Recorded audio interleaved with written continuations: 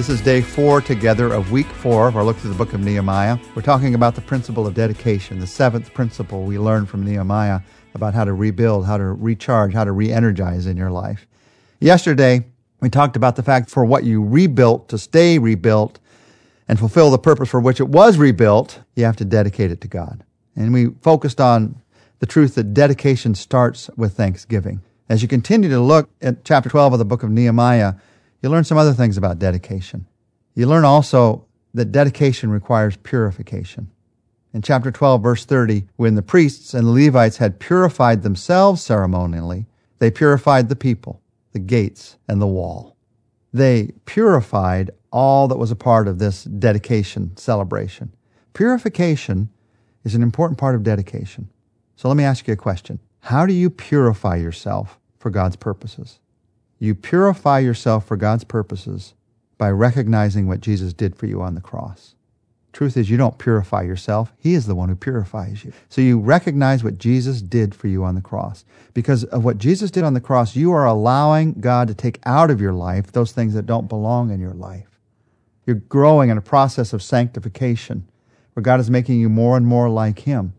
But it all started with what Jesus did for you on the cross, His forgiveness, the life that He gives, the resurrection life that He gives. So because of what He did on the cross, you are allowing God to take out of your life those things that don't belong in your life. That's purification. But just as importantly, you're allowing God to put into your life those things that He wants in your life. Purification is just not doing certain things. Some people think if you're truly pure, it just means you don't do this, you don't do this, you don't do this, you don't do this. If that was true, the most pure people in the world would be dead because they don't do anything. No, purity has to do with what you don't do, the sins that you don't commit, but it also has to do with what you choose to do, the obedience that you have in your life. Purity is seen in what you pursue. What are you chasing after in your life? If you're trying to be pure by just not doing certain things, you've missed most of what purity is all about. It's seen in what you pursue.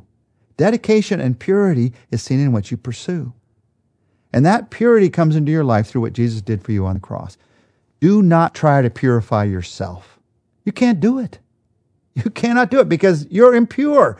Something that is impure cannot make purity. But Jesus is pure. Jesus is perfect. So when you look to Him and what He did, when you recognize what Jesus did for you, that is your purification. He is your purification. And dedication requires that purification, that looking to Him, recognizing what He did for you on the cross. That's the second thing that Nehemiah teaches us. And then Nehemiah, in his example, teaches us a third thing about dedication. Dedication results in giving.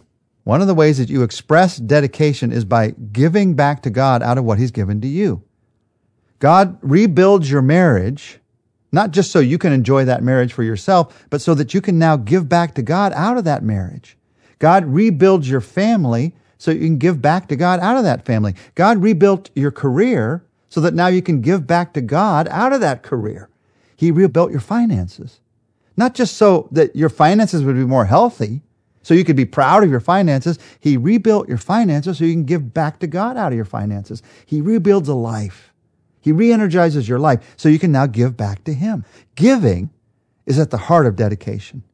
Giving of your time, your possessions, your talents, your concern, that all adds up to giving yourself. Now, listen to how they gave and what they gave, because there's some straightforward lessons for us here about giving. In chapter 12, verse 43, starting in verse 43, and on that day they offered great sacrifices, rejoicing because God had given them great joy. The women and the children also rejoiced. The sound of rejoicing in Jerusalem could be heard far away. At that time, men were appointed to be in charge of the storerooms for the contributions, the first fruits and the tithes. From the fields around the towns, they were to bring into the storerooms the portions required by the law for the priests and the Levites. For Judah was pleased with the ministering priests and Levites. And then in verse 47, so in the days of Zerubbabel and of Nehemiah, all Israel contributed the daily portions for the singers and the gatekeepers. They also set aside the portion for the other Levites, and the Levites set aside the portion for the descendants of Aaron.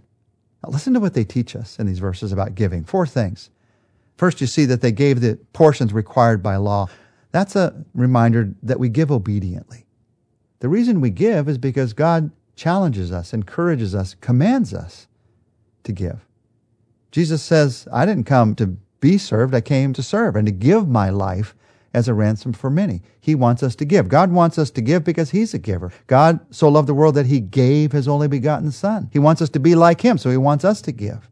So you give out of this sense of obedience to God. It's not out of a sense of requirement to the church or duty to the church. It's out of obedience to God that we give. They gave the portions required by law. They gave obediently. Notice also that they appointed some to be in charge of the gifts.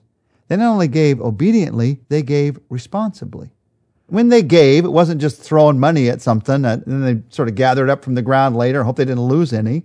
No, they gave it in a good, responsible way. And there were some that were in charge of the gifts that made sure that those gifts were used by God, that no temptation came in and somebody took the gifts and used them for themselves. So, for instance, in our church, like many churches, we never let one person handle any offerings at any time. It's always two people together.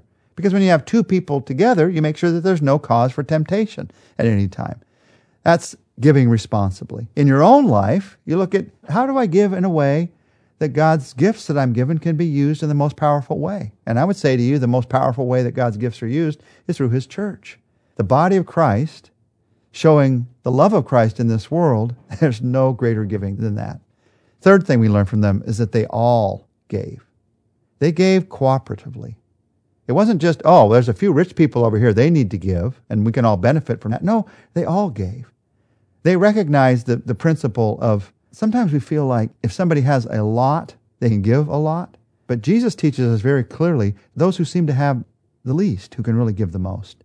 The most honored sacrificial gift ever was the widow's 2 pennies, 2 mites, 2 small coins. Jesus said, no one's given like her, because she gave everything that she had. So when you think of giving and you think, I don't have enough to give, recognize that God is not looking at the amount. He's looking at your heart. That's why you give in the first place, because He wants what the gift represents. He wants your heart obediently, sacrificially given to Him. So they all gave. They gave cooperatively, recognizing that they all had a part in what God was doing.